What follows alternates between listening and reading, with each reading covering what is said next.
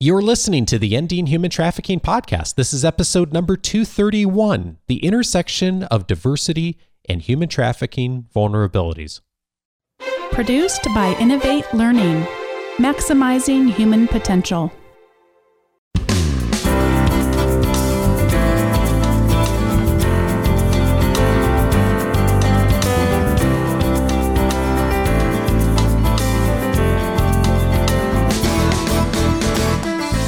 Welcome to the Ending Human Trafficking podcast. My name is Dave Stachowiak.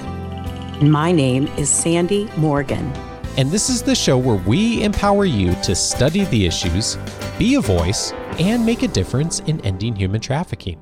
And Sandy, today I'm so glad for us to welcome to the show Liliana Yanez. She is the Managing Director of the Center for Legal Services at My Sister's Place. She's a lawyer with over 20 years of experience, and prior to working at My Sister's Place, Liliana taught at the Immigration Clinic at the City University School of Law. Liliana, we're so glad to welcome you to the show today.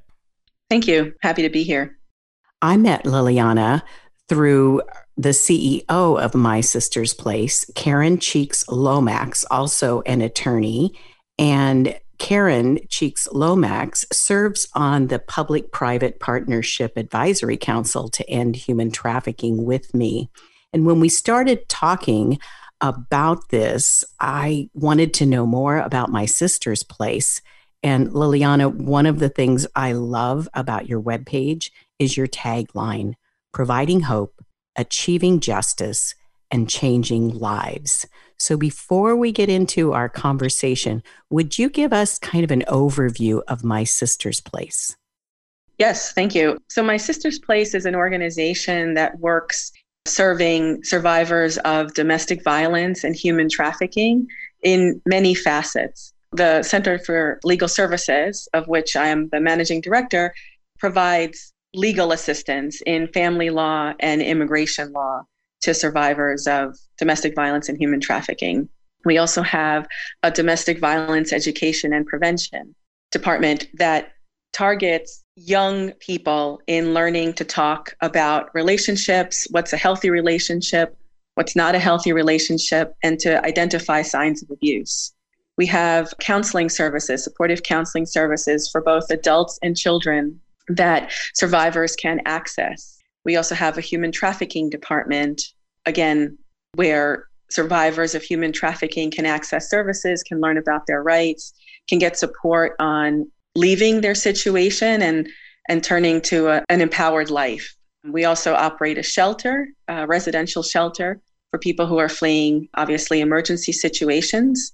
Those are our departments. And again, we offer a holistic service model in helping all of our survivors in multifaceted ways. I love your website. And if anybody wants to find it, it's mspny.org. And they're on Facebook and Twitter as well. So My Sister's Place, it just feels like a place I could go and feel safe. So I really appreciate what you guys are doing. And how long? I think it's been around 40 years. Yes, it's 40 years. It was a grassroots development, so to speak. 40 years ago, domestic violence wasn't acknowledged as such. And so these women, our founding mothers, saw that there was definitely a need and started organizing around this. And the name My Sister's Place, it comes from somebody wanting to access something as well as us wanting to keep somebody safe. So that if you were telling somebody who, and maybe there was somebody, an abuser present, he or she wouldn't know what My Sister's Place was. It was code for accessing a safe place for survivors. Wow. Okay, let's dive into our topic this morning, the intersection of diversity and human trafficking. Can you unpack that for us? Yes. And, one of the things like language, right? I just mentioned the importance of language.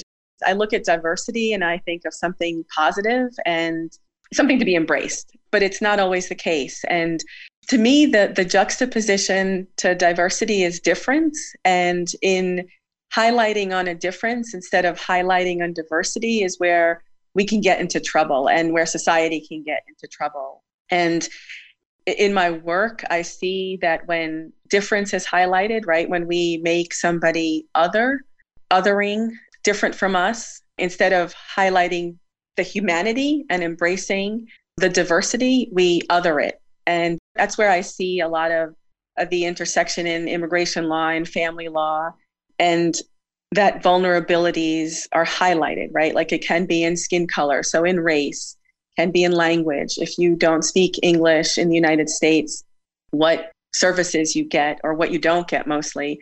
If you are poor, if you lack education, those things automatically become a place to exploit that difference.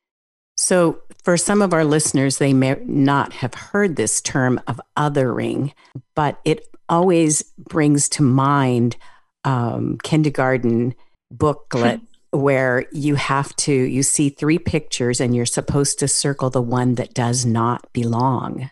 And so we have this in our history of our education of looking for what isn't supposed to be there or what doesn't fit what's around it. And so we have this tendency to separate it so that it doesn't actually belong in that picture anymore. And when we do that, we take away their right to be there. And more in the anti-human trafficking movement, human rights-based methodologies are more and more present from the UN, from IOL, and our own State Department language. So othering is just sort of an automatic response that we've grown up with. And how are we going to begin to identify when we other something? Because it can be so simple. I mean, I was at an event, actually, it was a baby shower, and the prospective father came in and people were like, "Oh, you don't belong here." Well, he's the dad. He should be able to be there, but he's considered other, and he's what doesn't look like everything else. So how does that work for you? Yeah, it's interesting that you hearken back to kindergarten and the othering and what doesn't belong, because, from a young age, like you say, we identify what doesn't belong. And then as we mature and in adulthood and in lifehood, we create a story around what doesn't belong or who doesn't belong. And most of the time, that story is a negative story. And that becomes fact in our heads, as opposed to really finding out what is the story there. I think about a client I've represented recently who is a survivor of human trafficking, and she is from Mexico, indigenous community in Mexico, and growing up in an agrarian society, she had so much knowledge about surviving, right? Like the crops, the rhythm of the land, and water tables, you name it. She knew all about that. And when she left that community, because of poverty, she came to the United States, and in suburban New York, Westchester County, where I practice, there's not a lot of farms. And so she couldn't come and work on a farm. She ended up working in a dry cleaner. And so all that knowledge that she had about the agrarian community and agrarian way of life, she can't use now in the dry cleaner. And she's also indigenous, so she didn't speak Spanish and definitely didn't speak English. So all those things are othered, right? She is non-native English speaking, doesn't speak Spanish. So even if she had come to a community where Spanish was a predominant language, she can't really get by in that language. She was poor, and her knowledge was not about the ways of the world. It was not about working 9 to 5 in a place, right? It was about the land. And so all that othering is used to exploit her. And she worked 12-hour days at the dry cleaner, who was abusive, physically abusive, and would also threaten her with deportation, would threaten her to call the police. And because he could exploit the fact that she didn't know her rights, that she didn't know the language, that she was far from anybody who could help her, that's what he used to keep her in a trafficking situation, which she endured for over 2 years and to terrible consequences. And the conditions of this dry cleaner were such that she ended up miscarrying her child because of the work conditions. Wow. So when we're thinking about how diversity, somebody who comes from a different culture and they have knowledge, but it's not transferable knowledge. And so that becomes a point of vulnerability. But so many times that's lost in our reports that are documenting statistics and everything. And so for me, when I hear this story, it brings back her humanity. And I live in Southern California, where we have the second largest Vietnamese population outside of Vietnam, people who came to this community escaping war and poverty and oppression. And many of those, when I listen to this story from your community, I have friends who were teachers and professionals in their country, and even with PhDs who don't have the language skill here. And so even though they have another knowledge base, they're driving buses or doing pedicures. And so how do we begin not to see them as other, but as part of our community? That's a steep ask. Yeah, it is only because we've gone down this road in life, but it really shouldn't be, right? Because it's the humanity that we need to be elevating, not the othering, right? It's the humanity where we should be drawing our connection and not highlighting our difference, highlighting why these people, in the young person's example, why this person doesn't belong here, why they don't belong in our group of only English speakers, why they don't belong in our group of only lawyers, only educated people, only landholders, those kinds of things, right? Back to this example of this client, she worked in a dry cleaner. And, that's not what comes to mind when one thinks of human trafficking, but because these people who are other are invisible to us or can be invisible to society, we don't see them and we don't see what's going on with them. And maybe we do, and we just, ignore it and move on. And to that point, labor trafficking is so much more difficult to prove that it often is sidelined because it's not against the law to work in a dry cleaner like it is to operate a brothel. So labor trafficking is more difficult to prove. And we've done a couple of podcasts. We'll put them in the show notes for those who want to understand better how to improve identifying labor trafficking. But the bottom line here is that her otherness created a set of vulnerabilities that made her more exploitable and more vulnerable, more likely to be exploited in a way that it reflects labor trafficking. Okay, so another area that makes diversity actually can become a point of vulnerability has to do with people's legal right to be in a particular country. And this happens in other places, not just here in the US. I've done a lot of work, as you all know, in Greece, and immigration status can result in someone who is escaping with their family from Syria and bombs dropping on their village and arriving and not being able to get the paperwork to even get a job to provide for their family. And we have so many examples of trafficking in those circumstances. What does that look like at My Sister's Place? I think about the immigration status, because that's what I've done for, most of my adult life is serve immigrants. And one of the things that's interesting in the human trafficking and the labor trafficking is that a lot of labor trafficking is through legal immigration. The seasonal industry in the United States, right? Places like Cape Cod, places like, ski lodges, they hire seasonal workers to come and work either in the summer or in the winter months, resort hotels, golf and country clubs.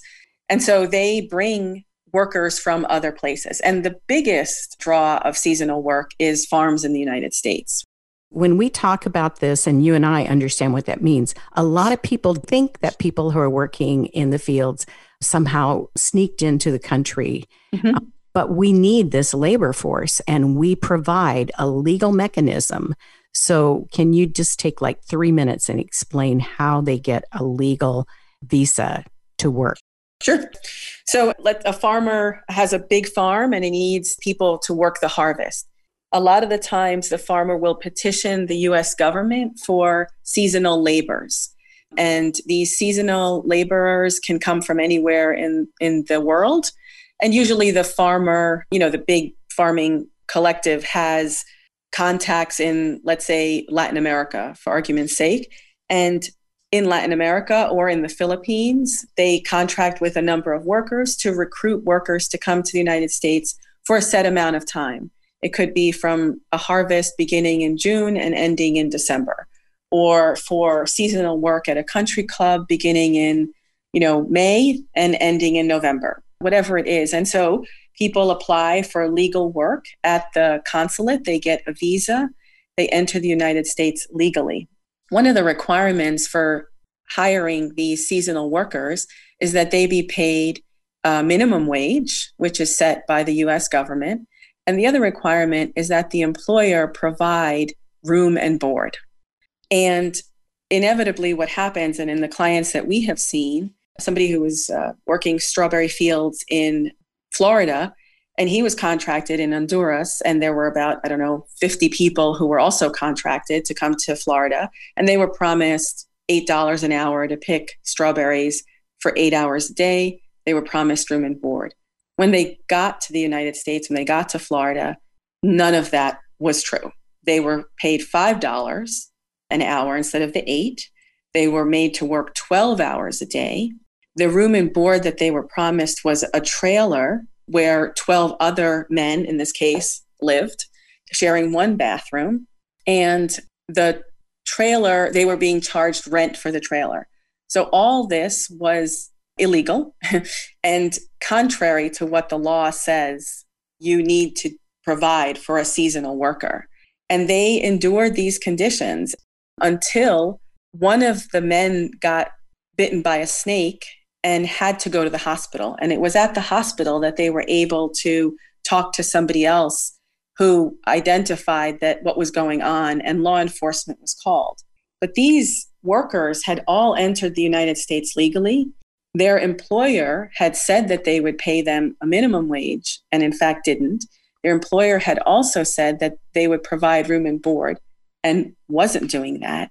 And these people were exploited because when they arrived, the employer also took away their identity documents, took their passports, and forced them to continue to work under these conditions, saying that if they complained to anybody, they would be deported, they would not get their identity documents back, and they would not be paid. And it was under this both fraud and force that they were able to keep these men employed for almost the entire harvesting season, paying them at terribly depressed wages and creating very unsafe conditions on top of the trafficking. So my favorite part of the story is that the snake bite resulted in them ending up in a healthcare environment.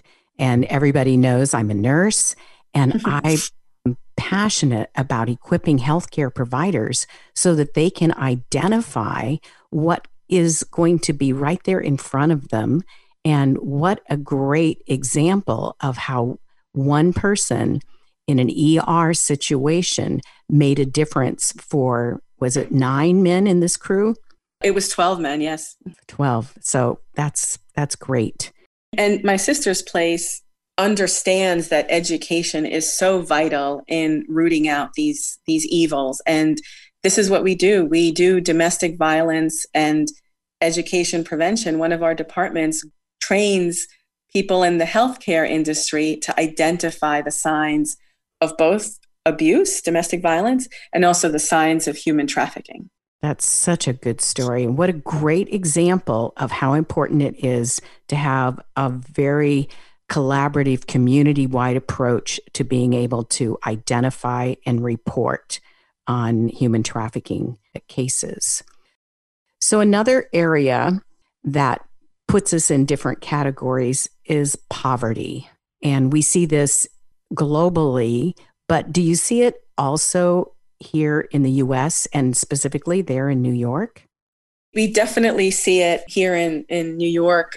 One case that comes to mind is the case of she was 16 or possibly 17 years old when she was brought to the United States by an aunt, and the family was poor, and her stepfather was trafficking her and making her do all this work around the community. So she had to mow lawns and do kind of yard cleanup work for the stepfather who was stealing her wages, right? So he wasn't paying her.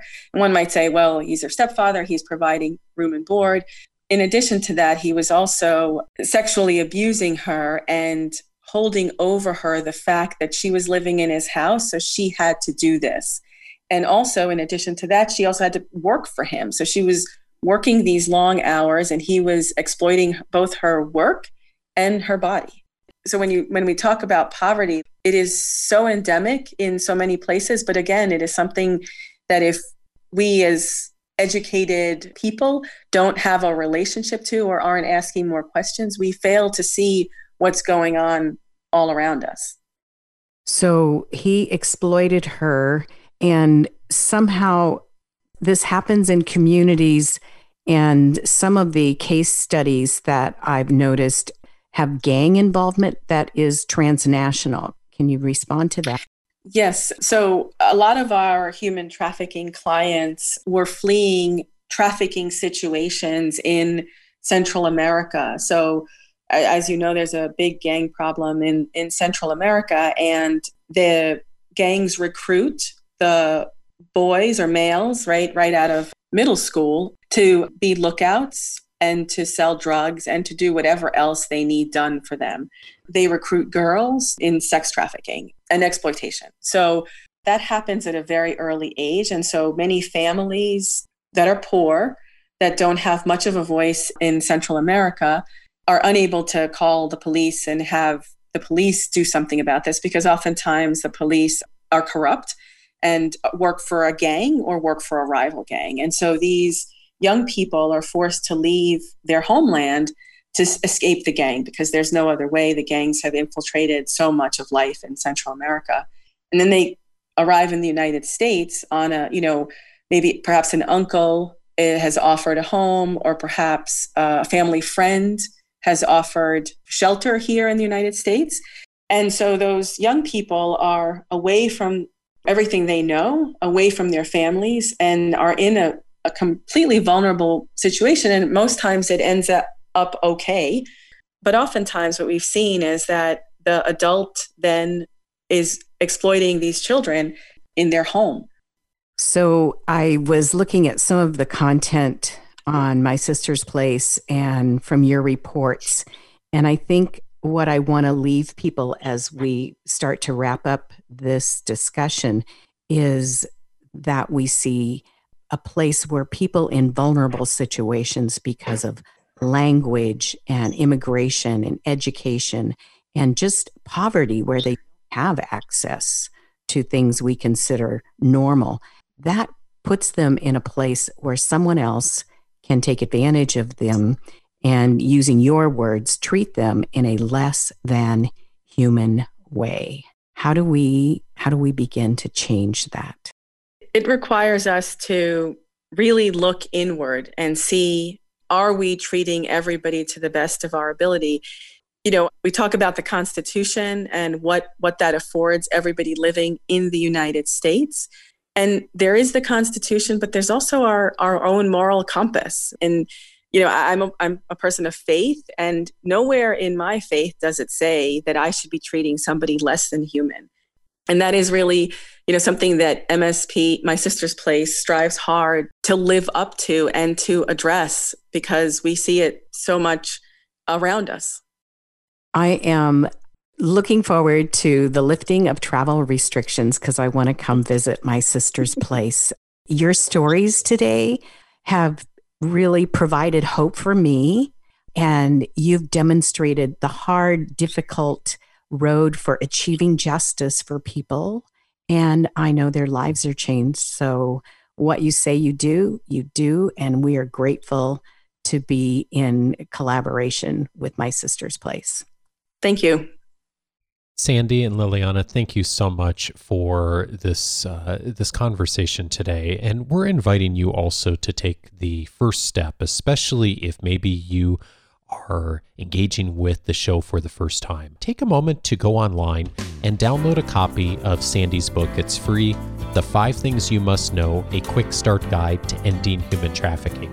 It'll teach you the 5 critical things that Sandy's identified that you should know before joining the fight against human trafficking. You can get access by going over to endinghumantrafficking.org. That's also where you'll find all of the links for the episode notes today, the links to My Sister's Place, more information on their organization, and of course, every other episode that we've aired in the past.